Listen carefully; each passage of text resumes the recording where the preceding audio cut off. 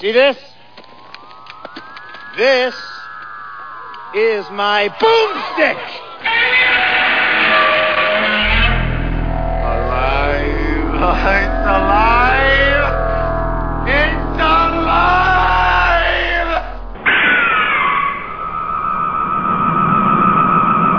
I got news for you, pal. You ain't leading but two things right now. Jack and shit. And Jack left town. Oh my gosh, and we're back. Thank you for listening, all you out there in podcast listener land. This is Slow Robot A Go-Go, show number 38. I'm Mao, and with me, as always, I have... Dr. Morbius. From Parts Unknown. So, you can find us on iTunes at Slow Robot A Go-Go, and make sure that you please enter reviews, because that helps us out. And also, you can find us online, where I've been putting up a lot more online content, polls and stuff like that. Go to slowrobotagogo.wordpress.com. Of course, the dots are periods. And you can also listen to my mindless banter on my other show, which is Bunch of Dorks. And that's at bunchofdorks.com or online, or I mean on iTunes at, of course, Bunch of Dorks. And please make sure that you join our Facebook page. Just ask to friend us, and that's, of course, Slow Robot A Go-Go on Facebook. You just look up the groups. We're in there. Ask to join. I always put a lot of teasers and a lot of stuff of what's coming up next and that kind of thing. So that's fun for the whole family. Dr. Morbius from Parts Unknown. What do you have going on in your various online concerns? Well, we do that world famous, I guess, two-dimension comic book podcast where we talk comics and media and all sorts of good things like that. Nice. You're gonna have to get closer to the mic because we can't hear you. Okay. Okay, can you now hear me I can. Better now. Yeah, a little bit. So, and I also want to say we've picked up a couple of international listeners the last couple weeks. So welcome to all you listening in the UK. I see there's I think 2 or 3 new listeners from across the pond. Welcome. Welcome.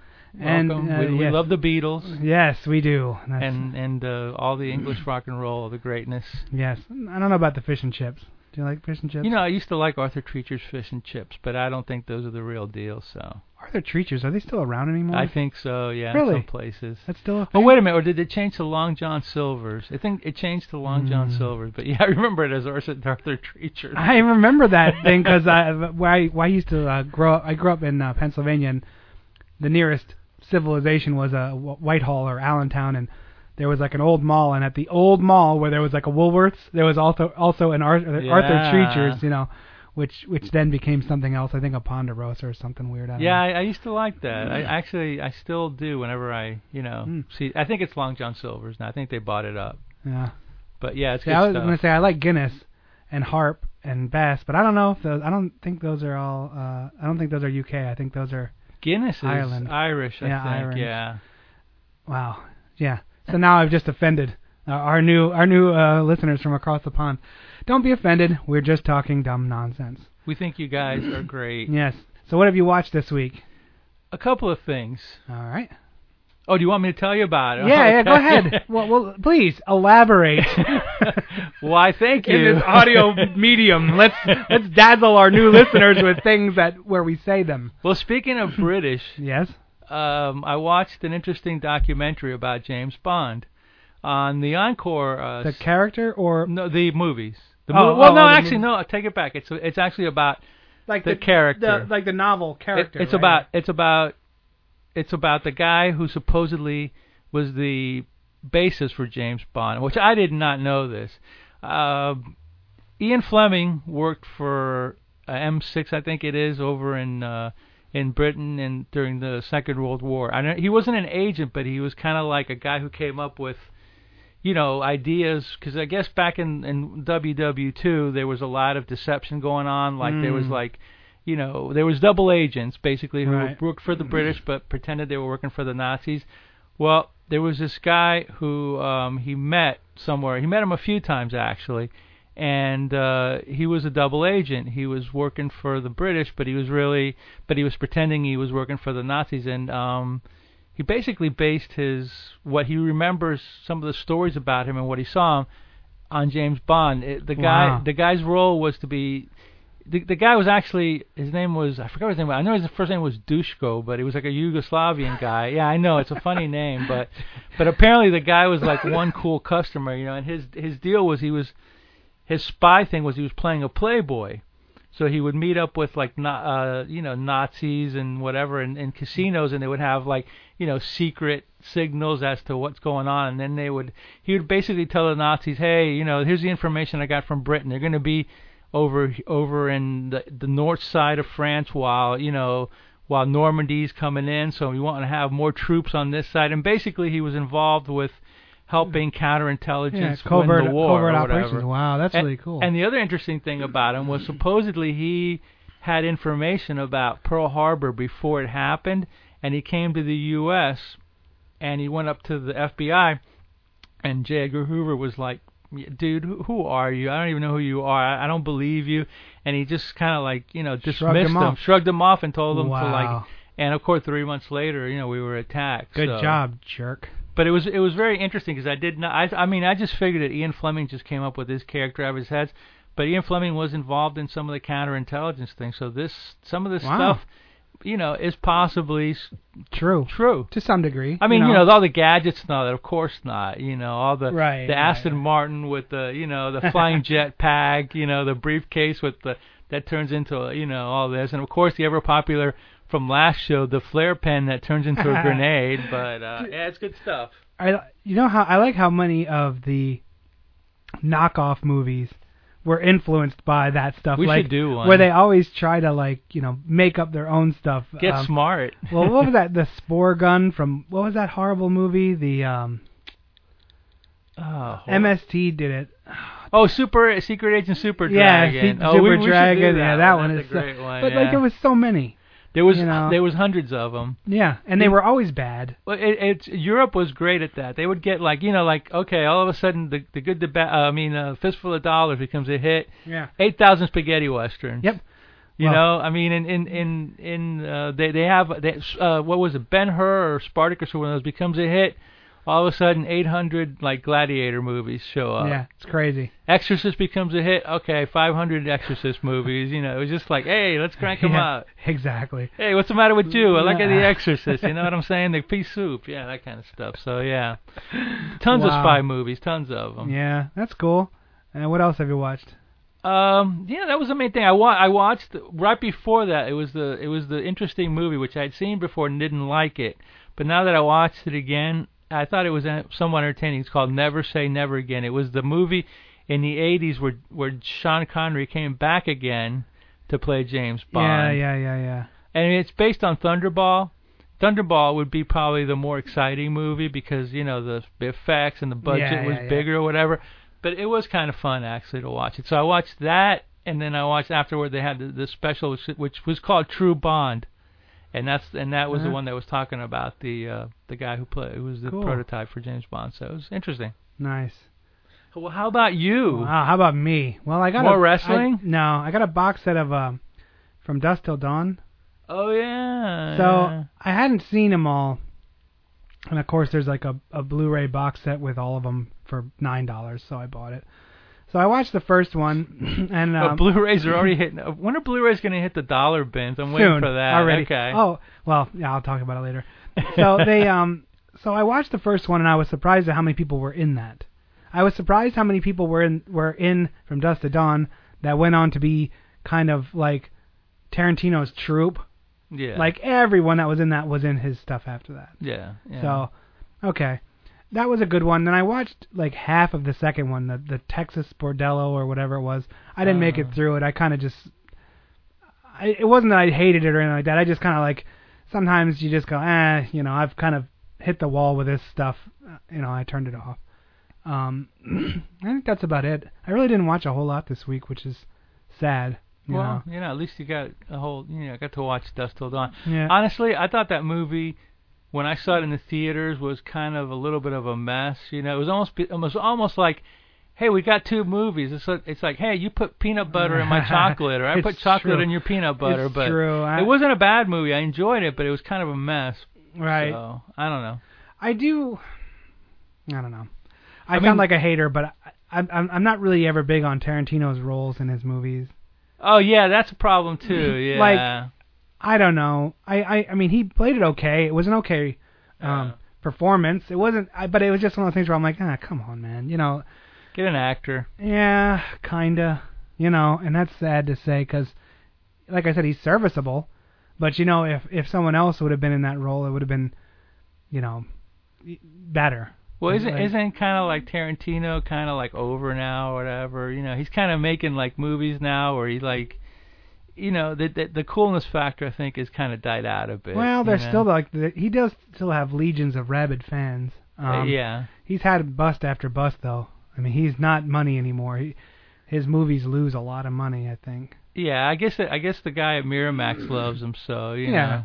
And that's fine. That's, you know, whatever. He's doing that Django Unchained. Yeah, Hate Whitey movie. Yeah, we'll see where that goes. Yeah, well, I'm sure it'll do well, but it's like, yeah, it's going to be the feel-good movie of Christmas because I think that's when it's coming out. So. Yeah, right. I don't know. Nah, that's okay. So other than that, I haven't even broken into my Undertaker 20-0 box set. I have to do that sooner or later. Oh, yeah. I have a feeling I'm going to have a few beers tonight, so I think, I'll probably be watching that, because it does every match for the last 20 years, so it'll be interesting to watch. You'll be watching that, drinking, and then at some point you'll pass out, and then you'll probably wake up, and then, oh, look, it's the 20th match. No, I'll just do a couple at a time. Like, I don't think I could marathon through, however the many. Whole deal. Yeah, I don't think so. That's a lot of content, you know. All right, that's cool. But yeah, other than that, nothing. You know, being on nights, I don't get to see a whole lot anymore as much as I used to. Yeah, it's definitely like a change of life in a way, you know, because you wake up in the morning and you got stuff to do. Well, you do stuff, yeah. And then all of a sudden it's like you're ready to go to work. Yep. And and time is always short, so it's pretty crazy. I mean, you have the weekend, but then all of a sudden weekend becomes busy, and you know. Yeah, I know. Life takes over, and I did get my Netflix this week is the second Ghost Rider. The last one that he did. Yeah. See, I don't hate the Nicolas Cage Ghost Riders. I know what they are, and I'm not looking for anything like of quality. You know, I watch it like as if I'm watching a B movie. Yeah. So, and that's what it is. It's just a very expensive B movie with Nicolas Cage freaking out like he does in every one of his movies. You know, and expensive and B movies is almost like an oxymoron, you know. But I guess that's Hollywood these days, isn't it? It's crazy. Yeah. They pretend they're not B movies, but they are. You know, oh yeah. You watch them and you're like, yeah, come on, dude. Yeah, but it's like they kind of like defeat the purpose of B movies because they're pretending they're A movies, and everybody thinks it's an A movie because A movie was, I guess everybody thinks A movie means like a movie that they spent a lot of money on, so that constitute it being like a major motion picture release, but they're really like cheeseball B movies, comic books. They just or whatever. Marketing just throws a couple million at them. Which is fine. I mean, you know, but don't pretend to be something that you're not. You know, I mean, you can't. What was it? You can't shine. You can't polish a turd. Yeah, you can't polish a turd. Yeah, tell the difference between shit and shinola. You know? The first time I heard that phrase, I was watching the Stephen King, Christine. He's like, a guy puts a new windshield wipers on a busted windshield. That guy, right. You can't polish a turd. I forget who that guy was. That movie is off the chain bad. Hey, and it's so funny, you know. And speaking of Netflix, did you get that weird letter this week about like there's some lawsuit going on against Netflix? No. I got like an email. A guy across from me did too about like there's some lawsuit because apparently like Netflix was like using information of people that had already like canceled their subscription and they were supposed to like destroy it. So they were keeping info and I don't know. I just got this weird email about it, and I'm like, you know, the guy across from me got it too. So I go, okay, so it's not like some kind of a spam, you know, I probably deleted scam it. Or whatever. You probably did. Yeah. I wouldn't have even read something like that. I would just been like junk, delete. You know. So I just thought it was weird, but okay, whatever. Netflix. Yeah, right. I don't know. I don't know. I went through and I added a whole ton of sci-fi movies. They had streaming? Yeah, on the streaming, like tons. They had like if you click on the sci-fi title for instant watch, it breaks it out into like sci-fi foreign, sci-fi horror, sci-fi. Like there's tons of movies on there, so I was really loading up. And hey, Netflix, if you show us a little love, we may when we review more of your movies. You know what I'm saying? Wink, wink, nudge, nudge. Yeah, right. You know? Let's see if we can get them on board. Yeah, you know. The capitalist pigs that we are. Yeah, pretty crazy. So, okay, sorry about that. Technical difficulties. I had to go get some my Korean halls. Those are from Korea? Yeah. Oh, wow. See the writing on them? Oh, yeah, that is interesting. Okay. Yep. No, he's from Japan. I'm sorry. Who cares? That was was that kind of product placement or something like that you just did? You know, like yes. in the movies, and you put a Coca-Cola in the background there or something. Whenever my throat feels scratchy and I have trouble talking, I reach for a Halls. Ding! Now made in Japan. Yeah. Okay, just checking. They're not made in Japan, but you remember that Made in Japan, the Iron Maiden CD? Yes. Made in Japan. That was freaking awesome. That's right. I forgot about that. Yeah. And then there was Deep Purple did a couple of Made in Japan. I have them on vinyl. Concerts. They were pretty good. Records. They were pretty good actually. I have those on vinyl though. I have the Deep Purple. I think it has one or two. Yeah. And I think I even have the Made in Japan. And then there was a Unleashed in the East. That was what's his face? Rob Halford. Yeah. Judas Priest. Yeah, that was awesome. Yeah, all those great, and of course live at Budokan. Now that we're going on with, you have Bob Dylan live at Budokan too. Yeah, no. Wow, there you go.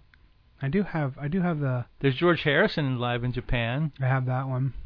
Yeah, you have the Cheap Trick, I'm sure. Yeah, oh yeah. We're doing music talk right now. Yeah, you're listening to Slow Robot Music A Go Go. Slow Jukebox A Go Go. Yeah, that's right. That's what it was. Yeah, we just turned into Slow Jukebox A Go Go, but we'll be going back again in a second or so. But and that would be right now. Yes.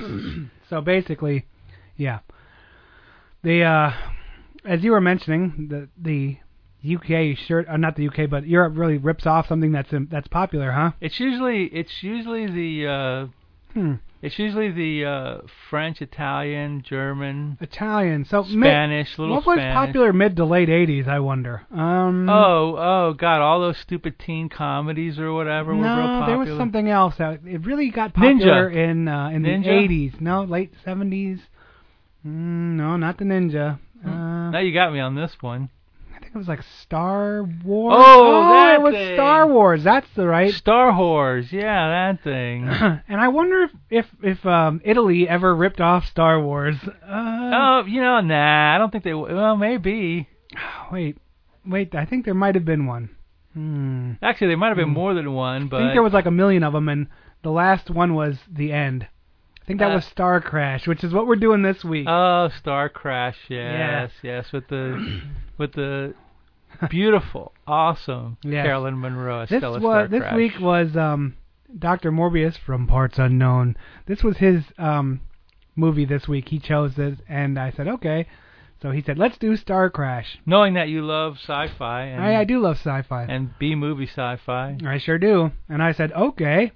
And then unknowingly. And then Star Crash happened, and I was sad. They basically they watched Star Wars, and they said, we can steal this. Then they watched the second time, and they said, I think I got enough of the story down to do our own. Yeah. And then they just went off and made their own. And then they bought about 40 model kits. Yeah. And they built some spaceships or whatever from it. Oh my God, the shots were the same. And the robots were just... I don't even know how to describe these. I would think they were influenced also by the Battlestar Galactica and all that, which was actually influenced by Star Wars and all that stuff. Because the robot with the southern voice or whatever, where the hell did that come from? That kind of hurt me a little bit. I was expecting him to say, you varmink, at any time. Like, come back here, you varmink. It wasn't terrible, but it wasn't good by any stretch of the imagination. No, you think it could have been a Versus movie or no? No, did it have that Versus? No. It was a little too good for a Versus show. Yeah. Okay, it was above Versus, but below. Yeah, this will clock in right at serviceable. Yeah. It was funny at parts. There was one part where First of all, David Hasselhoff is in this. Yes, this is a Hasselhoff movie. This is a Hasselhoff joint. Yes, and so Star Wars 2: The Electric Boogaloo, aka Star Crash, has David Hasselhoff in it. This is right after he was in Revenge of the Cheerleader, so. Revenge of the Cheerleader. He was in a Cheerleaders movie, yeah, he was, yeah, Wow. like in '76. So this is right after. This is before Knight Rider and Baywatch and all that garbage. So. Him eating a cheeseburger, messily drunk on the floor. He was one of the teenagers. We'll do a Cheerleaders movie once, and it's like that's one genre we haven't touched on yet. Yeah, sure is. Yeah, and touch would be the operative word, I guess. Wow. But at any rate, zing. But anyway, Star Crash. Tell us about Star Crash a little bit. Well, I got an interesting story about Star Crash, as a matter of fact. Do tell. And so I shall. Back in the '80s, I was watching late night TV, as I did often when late night TV was not just infomercials but actual B movies and local hosts and a haven cool commercials. For cool stuff. Yes. Now, of course, it's like like boner pills and all sorts of other garbage and like weed whackers. Look at this new wax that'll never come off your car. And it's funny how you say weed whacker and boner pills in the same sentence, but that's besides the point again. Right after those cheerleader movies, right it's after time those for cheerleader weed movies. whacker and boner pill and boner infomercials. Pills, yeah. It's like. And actually, my favorite boner pill was the one where the three girls were talking about, like, ooh, yes, my boyfriend, he was kind of like this, but when he took this pill, it got like this, and I'm like, really? It's not mine, baby, really. Really?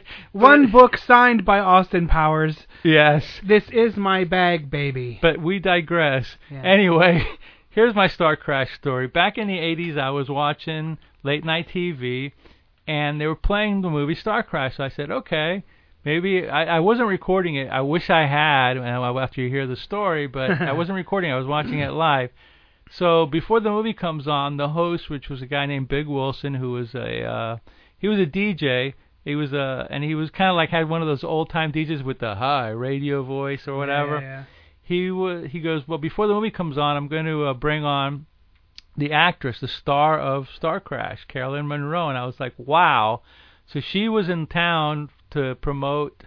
Well, she was in town for a convention. It was called Omnicom back then, and I don't know what movie she had made around that time, but she was there in the studio. So I was like, wow, that's really cool. She's talking about the movie, and the most interesting thing about it was that I found out later that the gentleman that was with her, that brought her there, he actually worked at the TV station, and he was actually a convention goer or whatever, and he was the guy who actually talked the convention into letting her bring on the show. Well, that's my buddy from South Florida who's the big Japanese movie fan or whatever. Yeah, so he's one of my best buddies or whatever. That's so awesome. yeah, so he got to meet her and go to dinner with Caroline and then I watched the movie. And I like it. Yeah, but I'm not going to tell you that it's better than some, and you know what it is? It doesn't go far enough, and as far as like what it doesn't. The effects are okay, but not great. The action is good, but not real great. The story's kind of like got lots of plot holes, disjointed in it. and weird. Disjointed. But there's the people are cool. Cavemen, yes. There's robots. There's like, what the hell am I watching here? But the people are cool in it. I mean, I do like the colors. The yes. colors were very bright and vivid. Like the like stars the 60s. were all different colors. The ships were like rainbow-rific. You know what I mean? Like they do have a Blu-ray version of this, and from what I understand, the colors like pop. It's like crazy. They got the really nice print of it, and they really did the treatment, which is hard to imagine, but I guess not. Like, why not? I've always been thinking about getting it, but I haven't ordered it yet. Maybe I will now. I mean, if it's cheap enough. If it's like not cheap though. It's like $20 or something. Yeah. It hasn't gone into the $10 range yet. No, like if it's a $7.99, I'd buy it all day long. Yeah. Because the version on Netflix has like pops and like it's like bad. It's a bad print. I have a copy of it that came out on DVD a few years ago, and it's better than the Netflix one. But the interesting about the Netflix one is that the Netflix one has a logo in the beginning for New World Pictures, which has been removed from the other one. So I'm wondering if the other one might be from, I don't know if it's a bootleg or what, or whatever. But this one that they had on there, it looks like it came from the New World Pictures, Roger Corman. Actual real. This is a real 35 of it or whatever. Right. So that was kind of cool, actually. I toyed with buying it, but not until it drops. I mean, yeah, there's no way I can justify spending more than like $7.99 on this movie. Yeah, no, $10 tops. Well, $7.99 plus you have to pay postage, so that'll put it over the $10 range or whatever. No, I'm cool with that. But you know what I'm saying, like. Yeah. I can't. I mean, you couldn't pay $24 for this thing. Again, no, 24, no. But if it had a lot of extras, I'd probably go into it. If it had like interviews. It has the director's commentary on it. Does it have interviews and Caroline Monroe stuff or whatever? I don't know. I'm infatuated with Caroline Monroe. I can tell. But that's the only way I would buy it. But yeah. She's kind of like the. She has that Barbarella kind of thing going, except she's better looking than Barbarella. And she totally keeps her clothing on. Yeah, she does keep her clothing on. Yeah, she never did any nude scenes in any movie. She actually turned down movies because there was nude scenes. That's good. In Good for her. I mean, she's almost nude, but not entirely. Yeah, exactly. She's often leather bikini clad, and she's very sultry and seductive, but not. No nudity whatsoever, No, she was definitely like she tried to class it up a little bit. Yeah, that's cool. I mean, good for her. I mean, she basically started in the 70s, and she was in a lot of Hammer movies. I think it's hard to keep your clothing on in the 60s and 70s movies. But she was able to do it. Yeah, that's what I mean. Like that's kind of like admirable, really. She was in like let's see what Hammer movies. Had Dracula 72, AD 72, Captain Kronos, Vampire Hunter, At the Earth's Core, which is like one of those Edgar Rice Burroughs things with those cheesy monsters or whatever. I saw that. I think I just watched that like 2 weeks ago. Oh yeah, and yeah, she was one of the cave girls in it, the main cave girl in it. Yeah, The Spy Who Loved Me. She was in that. She was the helicopter girl in it. And she actually did some early gore movie, Maniac, with Joe Spinell, who plays the count in this. Okay. So yeah, but she's apparently, I've never gotten to meet her, but apparently when she does conventions, she's a super nice person. Which was the count in this? Was it the one that was the bald one trying to take over the plant? No, the count was the guy with the fruity cape. Oh my God! He was in The Godfather, Joe Spinell. That guy was off the charts. He was chewing the scenery. I think he literally stopped and took a bite of the scenery while he was playing. He was just like, and he would fling his case and he'd be like, "Now I'm going to kill you," and you're like, "Oh my God, can you tone it down, dude?" Oh no, he was crazy. That guy was off the hook. Well, he was in a lot of movies. He was in the Godfather movies. Well, he was in like he showed up drunk for this one, and he was like, "I'm gonna drink every day until this is over." And they're like, "Get this man some wine," and that was it. He was just like, "Yeah." Check this out. He had small roles in Taxi Driver and Rocky. I mean, he never had big roles in these movies. He was always like a character actor, but he was always in them, and he had that face, that you tell. I got hit by a train. Yeah, that kind of Italian mobster. I got hit by a train. I'm gonna cut your throat. Wouldn't that be great if if I rewatch Rocky and in the background I see some dude with a cape going, I'd be like, I found him. I would actually like that better. But anyway, that's besides the point. That would be funny. Every movie he just has that cape. He just laughs. Yeah, but Caroline, like I said before, she's supposedly like a really sweet person. I've heard interviews with her. One of the nicest people you could meet. So she's awesome. That's really cool. She's awesome. Yeah, she does conventions here in the States once or twice a year. Wow. So you've never gone to see her? No, I wanted to go to one. It was in Pennsylvania. It was in Butler, Pennsylvania, which is near Pittsburgh, I guess. But I couldn't make it this year. So Wow, that's pretty wild.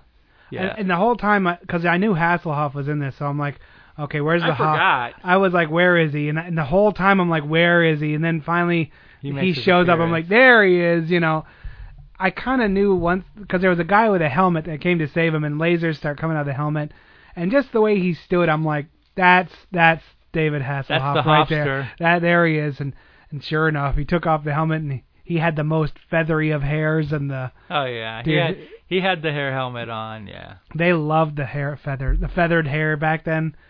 It was crazy.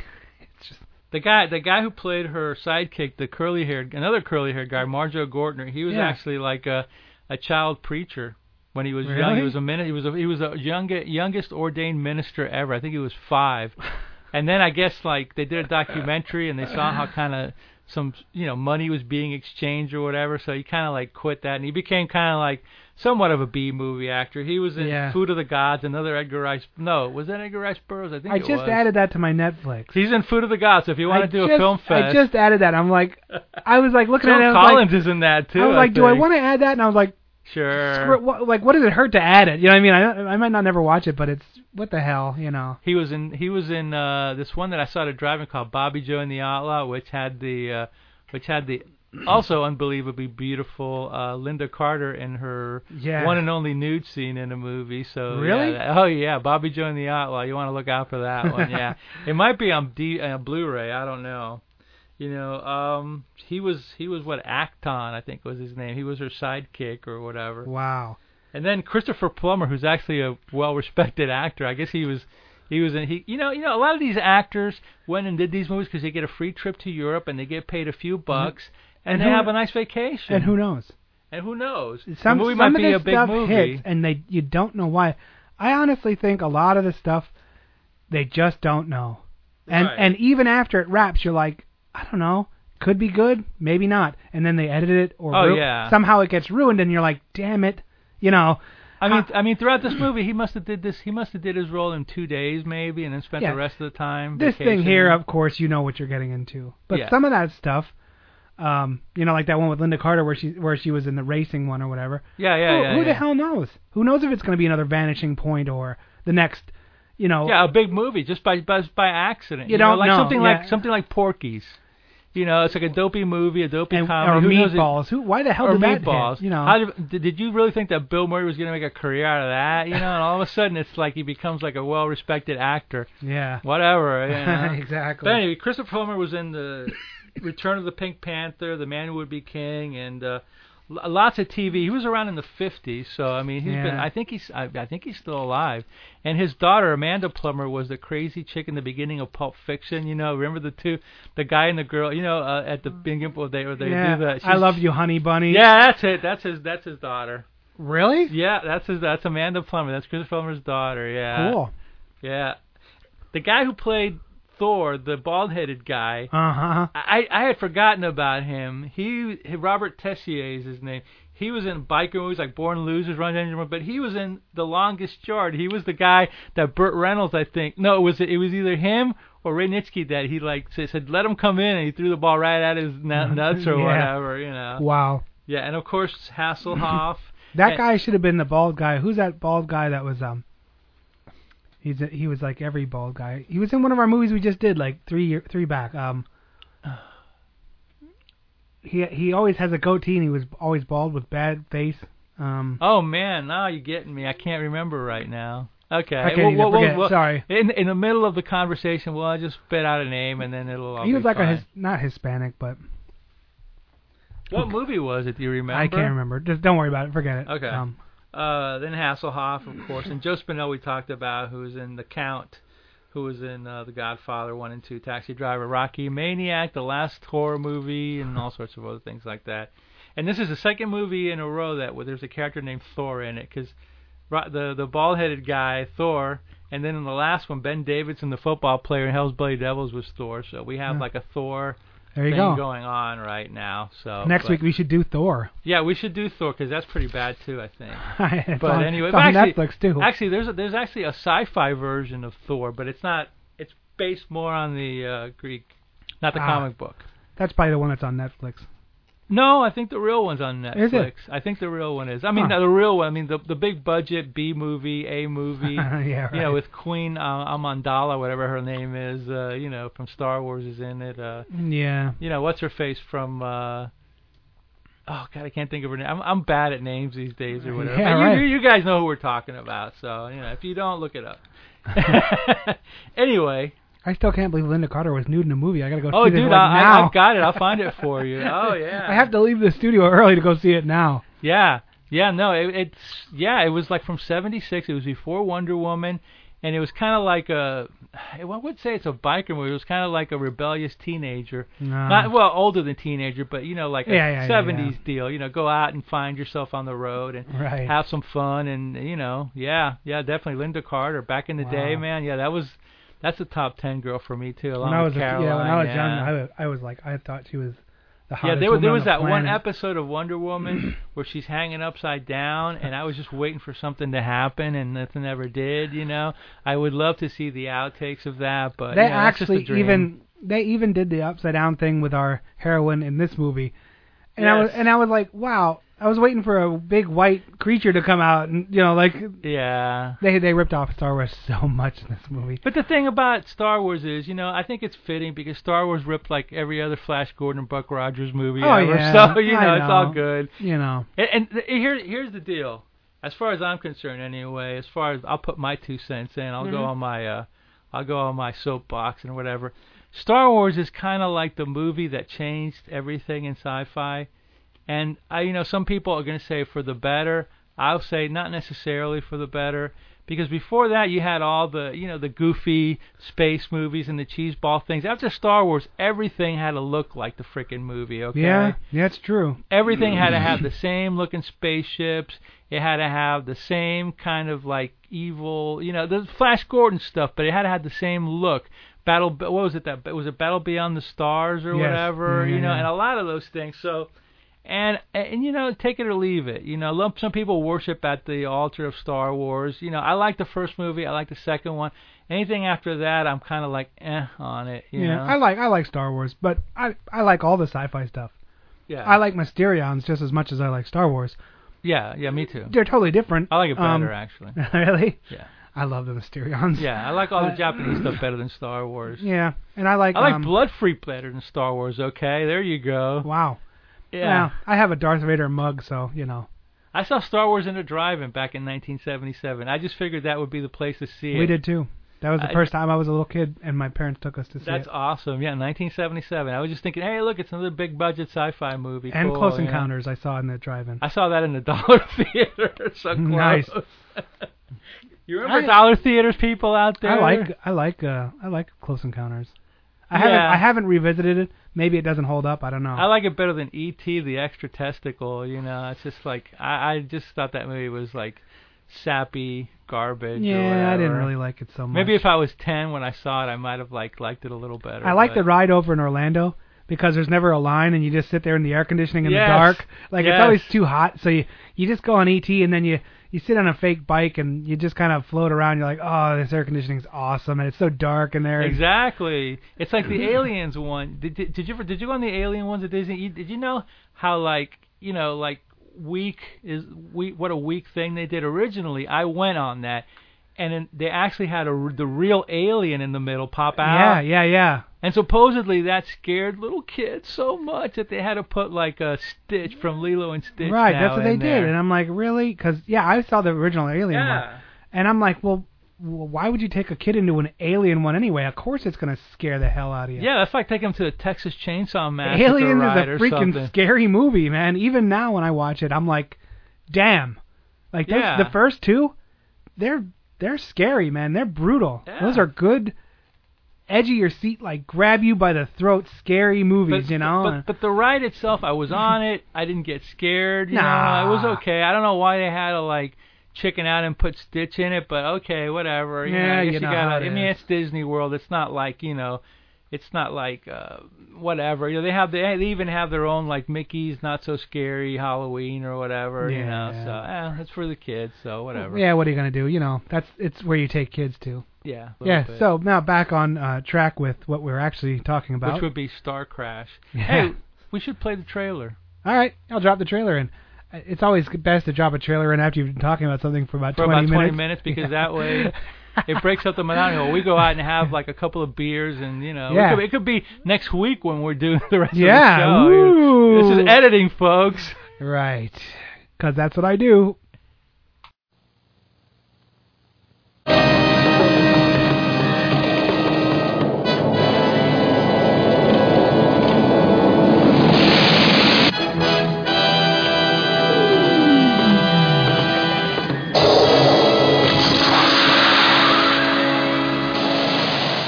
Our galaxy is split into two warring factions, our own and the one ruled by the evil Count Zarzan from the League of the Dark Worlds.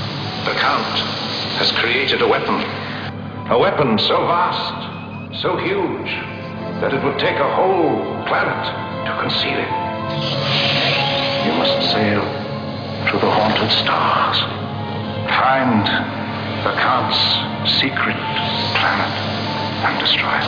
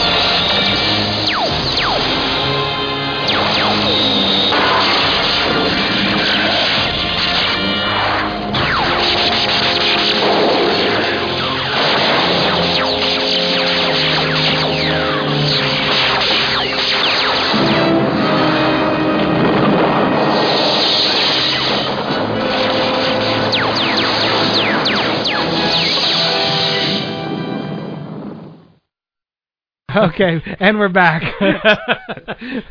I was trying to click the record button fast enough as Dr.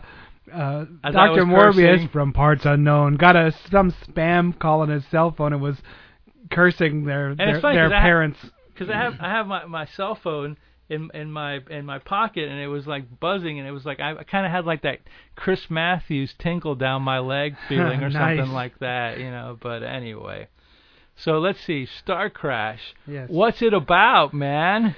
Well, I don't know. It's about an hour and a half. It's about an hour and a half. Bump. Okay. Well, anyway, a spaceship. What in the beginning of it, a spaceship? Yeah, they start out. They're criminals. Or like well, a spaceship gets blown up at the beginning. It's like there's by some evil ray or something like that. You know. I forgot about that. Yeah. At the very beginning, there's like a spaceship. And it almost opens the credits with just like a boom, you know. Yeah, it gets hit by a ray, and I think it drives the crew like mad, and they kill each other. And it has like this weird bubbly effect, like the red bubble thing going on. That's it. This is Star Crash is like a cross between Barbarella, Star Wars, a comic book, and and anything by Ray Harryhausen's cousin. Yeah, like left-handed cousin, like J. Harryhausen. Or, exactly. You know, in that the stop animation is bad. Oh boy. Some of the worst I've seen. I'm gonna say. Yeah. They definitely. Well, Carolyn Monroe was in Golden Voyage of Sinbad, I think, with some good Ray Harryhausen animation, and then she went and did this one. They were like, well, maybe some of like what she saw will just wear off and it'll make this better. Yeah, you'll just think that you're watching a Ray Harryhausen movie, you know. You're not. But it's J. Harryhausen. Anyway, so then they cut to Stella Star, our heroine, and Archon, who are like they're like pirates or something in space. They try to play up the whole. They want to be Harrison Ford and Han Solo. Yeah. Like they kind of want to be like that bootleg running, whatever. Yeah. And they get the cops find him and they start chasing him. The cops would be that Thor guy and the robot L or whatever his name is or whatever. I don't know, man. There's this movie. Yeah, it's far fetched. Yeah, I know.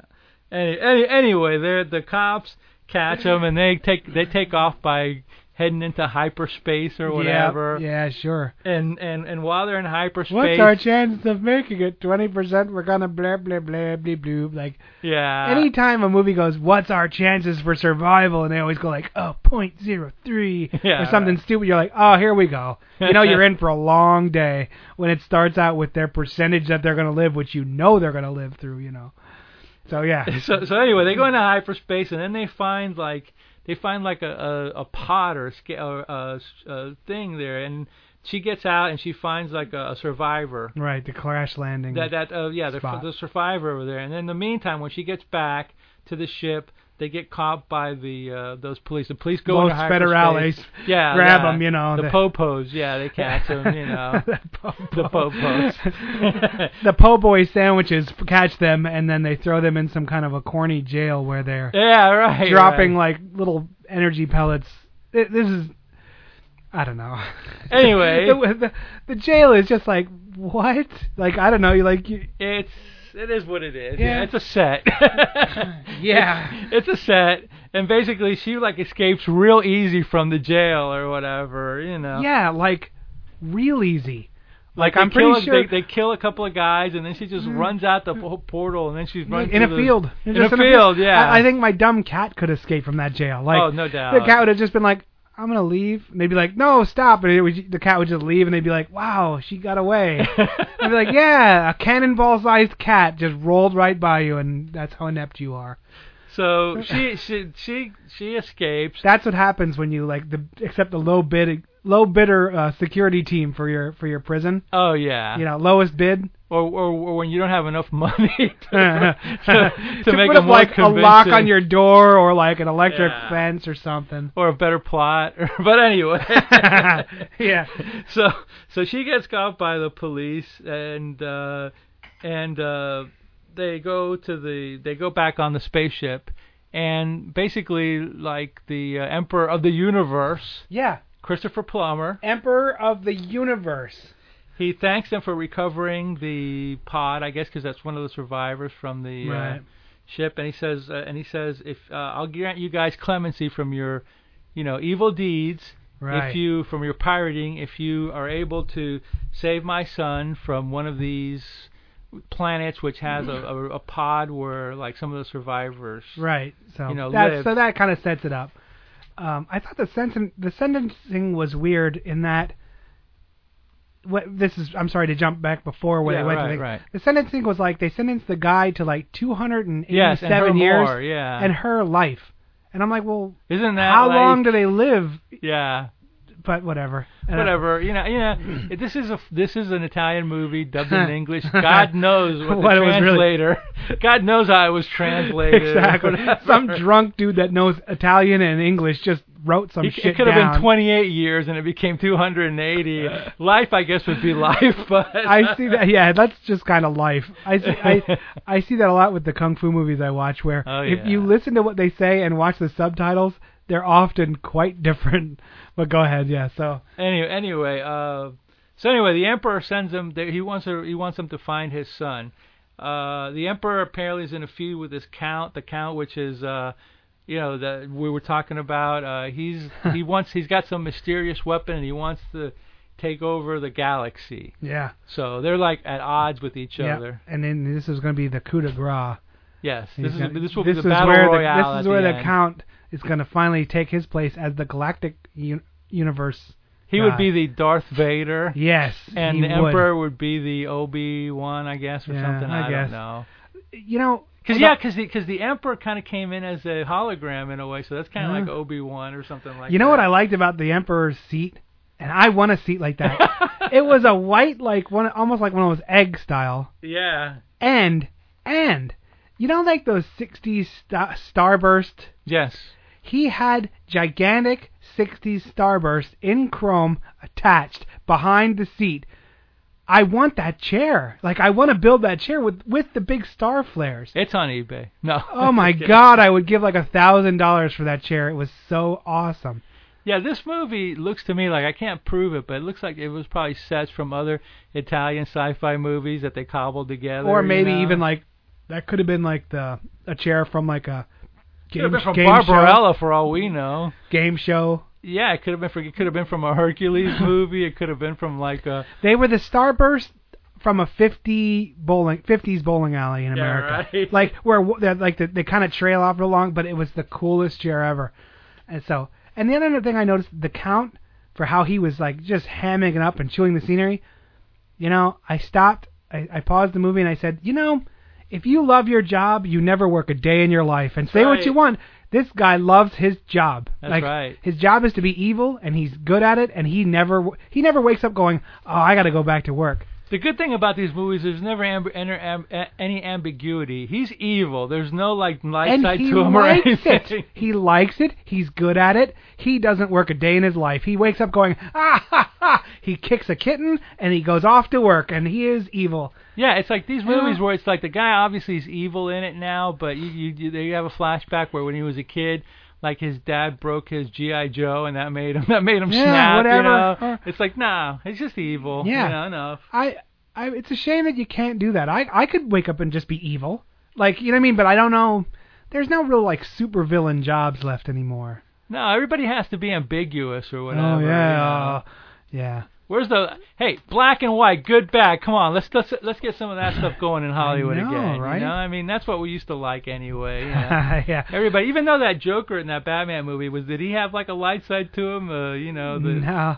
In the second Batman movie, was there like some childhood trauma that he went through or whatever? Well, I liked him. As a character, I thought he was a great character, but I didn't. There wasn't any backstory or whatever. Well, the funny thing is, anytime somebody would ask him about it, he would make up a different one. Oh, that's interesting. Okay. So that was one of the things about his character where I really liked that, because he would say one thing, how he got the scars on his face, right, and then he would tell a different story to someone else, and he would tell a different story to someone else. Like he was just making it up in his crazy brain. Well, he was the Joker. I loved it. I was like, good. I don't need to know. You don't need a total origin. Whatever. You know. Anyway, back to the story, as they say. So the continuing story of Stella Starcrash and her scanty outfit. This woman looks great. We'll post a picture or something. She's in a black leather thing with long legs and these boots, and she's just smoking. Anyway, everyone else is like in full like long sleeve leather outfits and jumpsuits and stuff. Nah, she's just walking around, bikini clad. But the first planet that she goes to is the planet of Amazon women. Now, there were some lookers on that planet, okay? Some of the Amazon queen and some of her girlies, they were all right, you know? So they basically sent her to one planet to look for, Hasselhoff. and they sent her to Hasselhoffville. She has to find Hasselhoff because he's very important, I guess, because he'll be making Knight Rider and Baywatch in a few years, so he must preserve that. Nice. So they send her to the planet, and she gets caught, and the robot gets zapped by a ray gun or whatever. No, they don't. They beat the cave people. Beat him. The cave people was the next planet. Oh, that's right. The first planet was the Amazon girls with the low cut. Oh, that's right. I totally forgot about it. And then he saved the day. Yeah, well, they grab her and they shoot the robot while they're grabbing her, and they're gonna do whatever to her. Right. L, the robot, wakes up and he saves the day. Yeah. Who was the head Amazon? She was hot. I don't know what her name is, but she's hot. Yeah. Hot, like, Gina Lola Falana or whatever. I don't know. It was just was. very...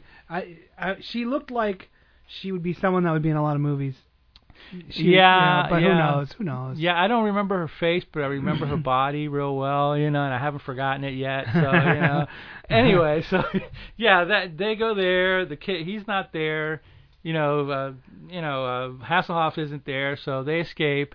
And they go back to the spaceship. Right. Now, as they get rescued by spaceship, because we forgot, that's where, as she's leaving as her and the robot escape from the Queen's lairs or whatever, that's when they get chased by the giant J. Harryhausen monster, God. Golden. The first time you're introduced to stop motion animation in this movie, and it's not good. It's not good at all, and. Wow. I mean, he kind of looks like something from like the Golden Voyage of Sinbad, except that no, she has boobs. No, the monster. Yeah. The big it has robot. boobs, but it also looks like it's made out of aluminum foil or something for Yeah, easy. I don't really know what to tell you about this one. So anyway, he's got like, or maybe Jason and the Argonauts or whatever. Yeah. I don't know, one of those. Yeah. One of those. But she's got like a sword and she's chasing him, and the spaceship comes and saves him, zaps the giant zaps the giant monster thing and then takes saves off. him, and then it's all good. It's weird. It's such a weird scene. Yeah, it's definitely like when I saw it, I go, oh, I forgot about this. Because the evil queen was all like, my giant robot, avenge me or whatever, and this thing wakes up and you're like, oh no, and then it goes downhill from there. So so now they're back on the ship. Wasn't there, time to go somewhere else. You know? And then they go to the frozen planet number 2. Yeah. So they go out to the frozen planet and they're looking around. They find there's no survivors here, but while they're doing that, it turns out that Thor is a spy for the Count, and he basically supposedly kills her buddy. Yeah, the curly-haired guy. Yeah. And while they're on the planet, Stella and the robot try to get back in, but they don't let them in because they want them to freeze to death. Right. So I think the robot and her, he says, look, just lay down and I'll get over you. I'll monitor your heartbeat, and stuff. Which I'm like, well, that won't save her from frostbite, but she basically was a suspended animation. While that's happening, it turns out that Archon heals himself and is able to kill Thor, the traitorous policeman. Now he's a robot. It turns out, right? Was he a robot? Well, anyway, we'll get to that later or whatever. That's another plot point with that. I wasn't 100% sure. Yeah, I don't know either. But anyway, he was definitely psychic. Yeah. So, but anyway, he kills the Thor guy, and then they let Stella back on the ship, and she's like frozen. So they basically have to. She's in suspended animation. Stella needs her groove back. So they heat her up, they thaw her out, and she's all good now. Right. So on the last planet, they all, her, Archon, both go on there, and then that's the one where they get attacked by the cavemen. Right. So she gets captured, and then he's like, I don't know if he ends up fighting other ones or whatever. Yeah, he's fighting them down by the ship. Yeah. They divide him up. Yeah. He goes, oh, at this time, robot chivalry is going to win. I'm going to go by myself. Yeah, right. And all these cavemen jump out, and he's kicking their ass for a while, and then they get him, and they bust him into a million pieces. And then they that's the robot, but then the robot L gets busted. Then the other guy, the curly-haired guy, Marjorie Gordon Archon, he gets on there too, and he starts fighting them too. But then Stella gets caught, so they take her to some cave, and in the meantime, they tie her to a gigantic girder. Yeah, that's it. That's right. They tie her to a girder. Yeah. They're like, what the hell am I watching here? You know what I mean? I was like, okay. So she gets caught, and then she ends up fighting back a little bit while she's fighting, all of a sudden, a man with a golden helmet shows up and starts zapping all the cavemen. Oh yeah. And that was actually a cool helmet, actually. I thought that it looked a little Ultramanish. It did. In a way, It was like a mixture between like a Greek god and a lion and a person and David Hasselhoff. Yeah. So as it turns out, he's the Emperor's son. Right. That's the guy they were looking for. So the other guy, Archon, shows up, and they figure that that's the planet that that has the Count or whatever on it. So they go looking around, and they find a laboratory for the Count underneath it. And while they're looking, of course, the Count shows up as he would always do, and says, "Ha ha! Yeah, ha ha! Here's the deal. You're trapped now. I brought you guys here so you could lure the Emperor on purpose, and I'm going to blow up the planet when he gets here. So the hell with you. You're done, all of you. And I will be the ruler of the world, of the galaxy." Yeah, crazy. So as they leave, you think it's hard to rule a planet or a country? The galaxy's tougher, man. Golly. It's tough enough to rule, like it's tough to be a mayor of a town, much less the galaxy universe. How are you going to keep your approval rating up if you're over a whole galaxy? I don't think it matters at that point. Good point. I'm assuming you have some kind of a death ray thing. Yeah, he has that death ray that turns you into like an idiot or whatever. Something like that. So he shot everyone that went to see this movie with his idiot ray, and then Then they go, that was an okay movie. Yeah. It wasn't kind of great, like me. But anyway, Okay, so they're trapped. So the Count leaves them being guarded by these two robot dudes, the two robot guys or whatever. Right. And those were. Yeah, those are more stop motion. And these were the worst things I've ever seen in the history of ever. I mean, these were literally like you don't even know what the hell you're like looking at. They're these trash cans. They look like they do look like these Star Wars characters that I remember having an action figure to back in the day. But they were just like these. They're the weirdest things ever, and they had like they were holding swords. Yeah, they had like race sword. Yeah, they had swords. Right, and everyone else is using like the lightsabers. Yeah, the Star Wars lightsaber. Yeah, the one guy who pulls out the lightsaber. I was like, no way, did they get away with that? Yeah, he did. And they did, you know, and yeah. So he fights them both, and then he gets one of them, and he's like killing them. But while he's killing them, and he's like zapping them in his guts, the other guy, the other robot cuts into him. He hits him in the arm. Yeah, this is another weird part. This is the weirdest part. He hits him in the arm, and all of a sudden he's down. So then of course Hasselhoff to the rescue. Yeah, he wins, and yay for that. So she runs over to the guy that got hit in the arm. He's like, I can't make it. I'm like, what the hell? He just got hit in the arm. She even says, you can heal yourself. He's like, no, my destiny. My job here's done. And then he did the Yoda dissolve, and you're like, "What the hell, man?" That's when you mentioned that. Was he a robot or what? You know? Yeah, like what the who knew his vulnerable spot was his upper shoulder? You know, or I'm like, what? So it's weird. That was like a weird thing where you go, what the hell did I just see? You almost want to rewind it because you're like, what the hell did I just see here? But whatever, Anyway, so after that, all of a sudden they get rid of the robot guards. The Emperor, shows up and says, "I'm here to save you." And they go, "Oh well, no, but there's gonna be the planet's gonna blow up." He goes, "Oh, don't worry about it. I knew that already." Yeah. This is weird thing number 2. Okay. Yeah. And this thing hurt my freaking head. Yeah. This is like, how am I gonna figure out how this story is gonna end? Okay. Yeah. Well, she goes. We have 48 seconds left, and I'm counting in my head, and I'm like, okay, you're dead. Okay, you're dead. And they're still talking. I'm like, okay, now you're dead again. Like, but But the Emperor says, wait a minute, I have special powers too. I can freeze time for 3 minutes. From his ship. And in those 3 minutes, you guys can escape the planet and... In the middle of this, and you'll be fine. He's like, ship, freeze the time. Yeah. And I'm like, okay, that's not how time works, but whatever. So it freezes time, and they start talking again. I'm like, 3 minutes, people, get the hell on the ship. Like they stand there talking. I'm like, 48, you're dead. You're dead. You're dead. You're dead. You're dead. No, nothing. They just keep talking. I'm like, wow. I know, if you came up and said this house is going to blow up in 48 seconds, you're out. You would be talking to the Roadrunner, like the cloud that looks like me, but I'm already out the door. I've been like gone.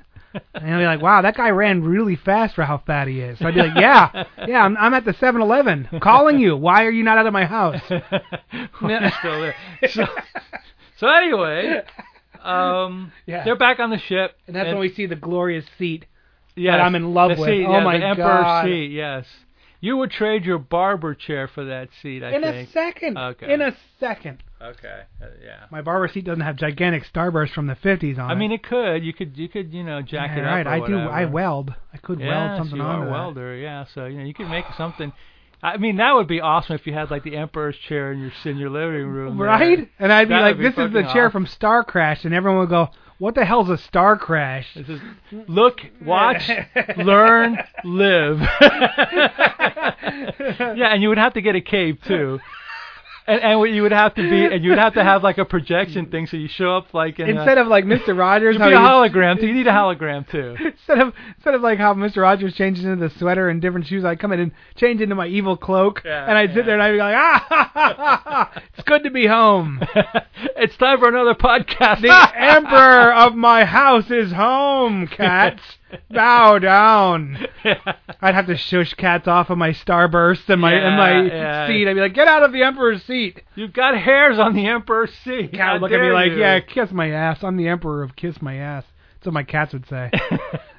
and now that okay, the planet blows up. Yeah. Now the Count's got his. He's got like a huge ship community kind of thing. It's almost like a. It looks like a hand. It's like a big condo, a spaceship condo or something. The evil dude's ship, the Cape. Yeah.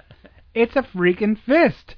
Like the ship is a hand, and when he goes into like protect me mode, the hand curls up into a fist. Yeah. I'm like, that's what? right. That's right. I forgot about that. Why are we screwing around with space shuttle bullshit when we could have a fist? He had ship? hand. He had a hand ship.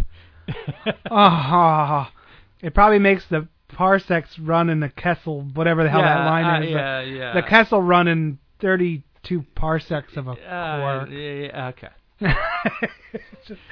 so at this point, I am the emperor of bad quotes that I don't know really. Okay, go ahead. so now the good emperor sends out some spaceships to blow up the evil Count's huge condo in space hand thing, or whatever you want to call it. Yes. And this space war lasted. It's a battle royale. It's lasted an eternity. Yeah, it was only like 5 minutes, but it lasted about a day. I felt like a year older after the end of it. I'm like, and I laughed, I cried, I kissed 20 minutes goodbye. Exactly. Or something like that. And at first it starts out your general bullshit. You know, they show the same clip of ships taking off, and they show the same pew pew pew, pew pew pew, you know, all that bullshit. And then it gets wacky, because then gold torpedoes come flying in through space windows, smashing them, and as they skid across the floor, it opens up and two people jump out with guns, and they start having gunfights. Yes. And I'm like, I don't think that's how this works. Okay. Like, it was bad. It was real bad. Like again, to reiterate, this is like a comic book, so you know you have to suspend about any belief that you have, in order to fully even sit through this movie. But it is fun in a dopey way. Yeah, it was funny and fun. Like I didn't hate it, but it was like, what the hell am I looking at? You know. So the ships can't blow it up. The next thing, the evil hand is too strong. The hand is a strong hand. So then the last resort is to take one of the. I have to interject before you do the last resort. The whole time that this is going on, the Emperor of the Galaxy is screaming out one order and one order only: kill them, kill them. He just keeps pointing places and saying, kill them, no, kill them. And I'm like, really? Does that really have to be said? And that's the only thing he says, and he just keeps pointing, going, kill them. I couldn't tell if it was a loop. I don't think probably was. I don't think it was. I think that they were actually going, kill them. Pause, 5, 6, 7. Kill them. No, kill them. And I'm like, really? Just pick up a gun and help, brother. Don't be one of those galactic emperors. Get dirty every now and then and help out. You kill them, too, you know. Hey, it's crazy. When you sit on that chair, you do whatever you want. You can say kill them 80 times if you want. I wish somebody would have turned around and go, should I kill them? Kill them! Yes, sir! And then started shooting. That would have been awesome. But so anyway, the final resort is that they decide they're gonna get one of the... I wonder how they thought up the name for this movie. Star Crash, because they get another one of their space stations and decide they're going to crash it into the Count Space Hand condo. Yes. So Star Crash. And then, get it? And then at the very end, Stella goes, I'll do it. And then out of the blue, Elle, the robot who was destroyed, gets rebuilt, and he's like goes on there with her. So yay, he's back again, and everything's great. I'll get those varmints. Because this robot was annoying. Yeah, I don't know. He didn't have to be. I don't know who had that idea to put that voice on there. It must have been Roger Corman or New World Pictures or something. He sounded like a Texan on crack or something. I don't know why or when or how or who thought this was a good idea, but. You know, whatever. Whatever. It wasn't. It bothered me, but I guess it probably wouldn't bother most people that much. I mean, it was just. I mean, you're going in there knowing what you're getting. It was just wild, or it was just a who's that? Yosemite Sam. Yeah, it was you like, know. yeah, it did sound a little like Yosemite That's Sam. what it was. Too. That's why I was like, get that Varmink, you know. Every time he talked, I screamed that. Every time, and which is most people love to watch movies with me. So anyway. So Stella and the robot crash their starship into the Count, I should say. Yep. They escape. The Count ship blows up. Happy ending. I think Hoff and her decide to get married at the end or something. And the end. Yeah, that's it. And that was it. And you're that's like, it. okay, that was a thing. 90 minutes of fun, goofy, Italian space. That's exactly it. Thing. I've been kind of hard on it, but in reality, it was fun. It was a funny, stupid movie. Yeah. You know what I mean? Like, what do you want? That old dumb saying that I hate, where it is what it is. That's what you can walk away from Star Crash and go, yeah, it is what it is. It's a dumb B-movie ripoff of Star Wars.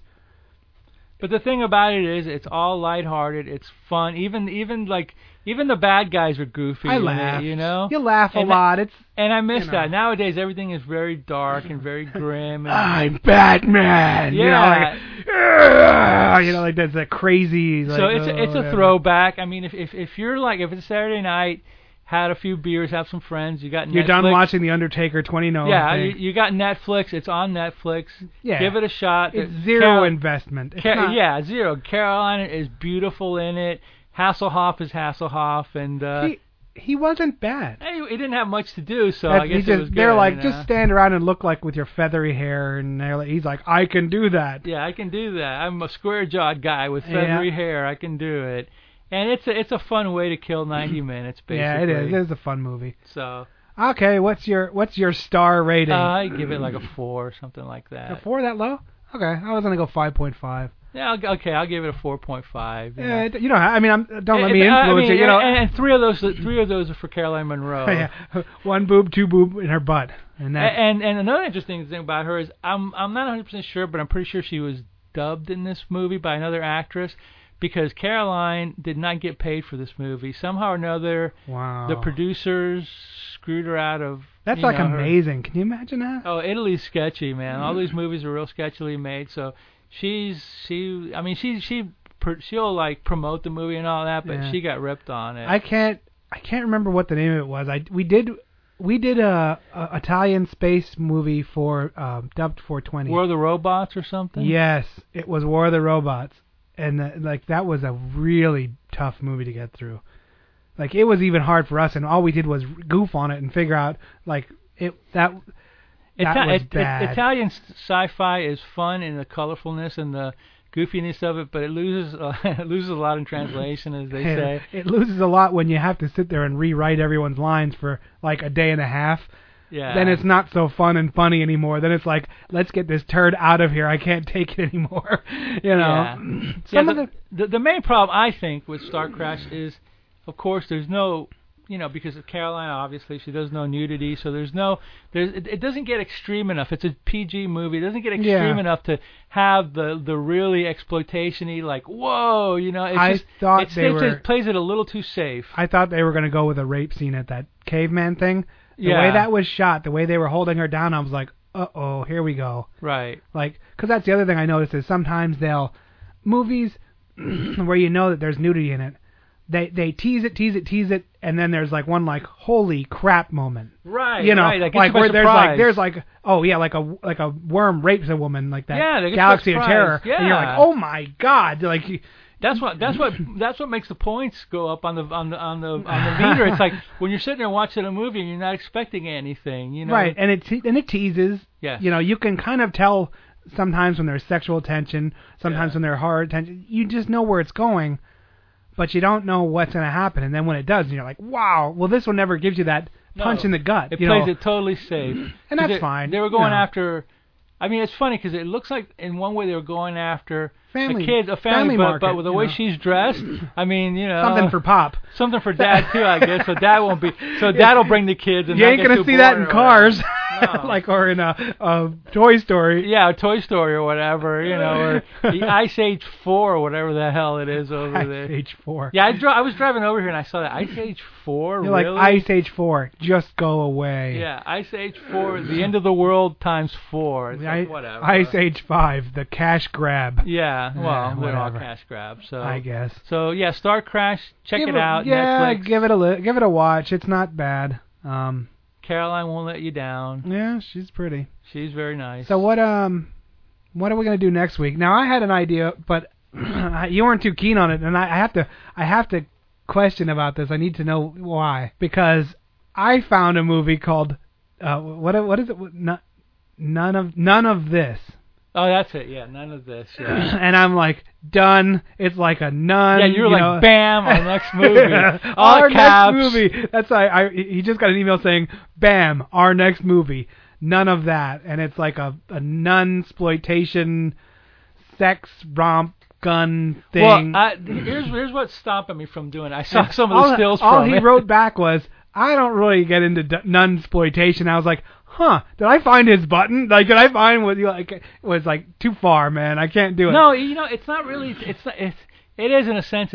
It's too far. But I saw some clips from it, and it's just like, is this a movie that I'm really going to get enjoyment at all out of it? It was kind of one of those that I don't think I was going to get into. I didn't watch any clips about it. I just saw the title, and I'm like, done. Like I saw some screenshots from it.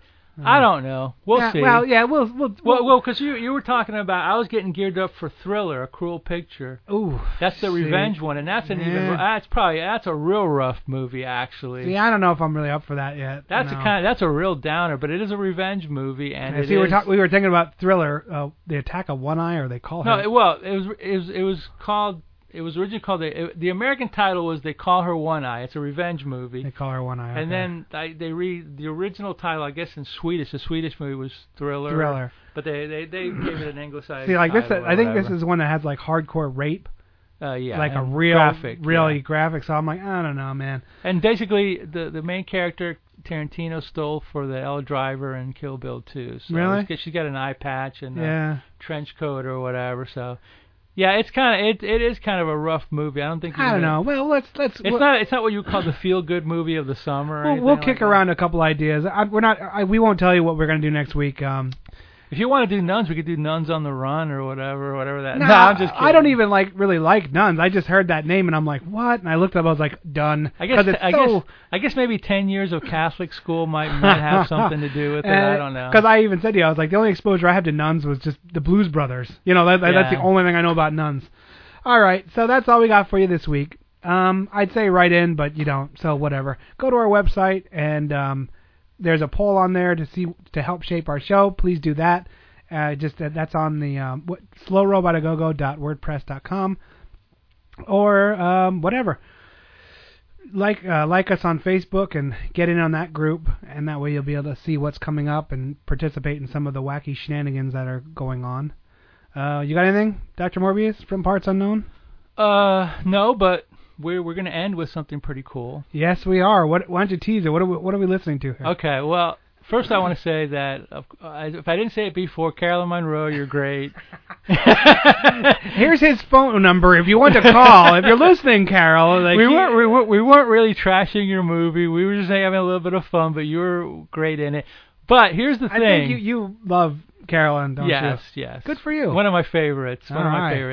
Anyway, I found this thing online. It's very interesting. I typed in Caroline Monroe Sings, and I found a song on YouTube, and she did a song in the 60s. This is from 67. So this is when she was like 16 years old, I read. This song she recorded this in Abbey Road, and guess who was next door recording? In 67, it probably would have been Sgt. Pepper's.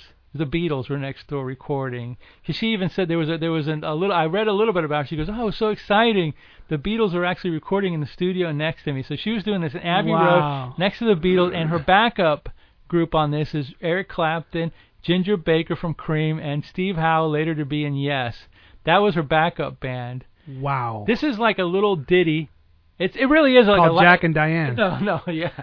I think it's called Tar and Cement, so kind of, you know. Yeah, really, same thing. But it's kind of like a little pop song from the 60s or whatever. Right. But I had never heard of it until today, and then so I found it. I figured, hey, well, what a great way to end the show. So here you go. Caroline sings. Get Enjoy. groovy and get fabulous, everyone. We'll see you next week. The town I came from was quiet and small. We played in the meadows where the grass grew so tall.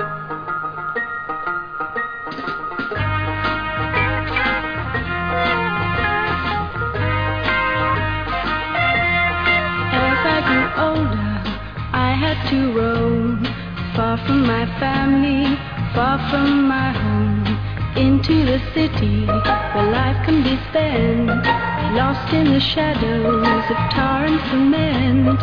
And every night I sit alone and learn what loneliness meant. Up in my painted room above the world of tar and cement. Each day I'd wake up, look at the sky, think of the meadow where I used to lie. Then I'd remember all that was gone. You're in the city, you better push on. Get what you came for before it's too late.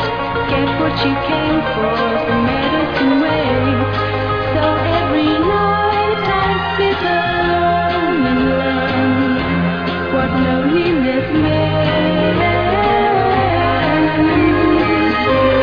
Up in my painted room above the world of tar and cement. Many years later, tired at last, heading for home to look for my past. I looked for the meadow, there wasn't a trace. Six-lane highways had taken their place.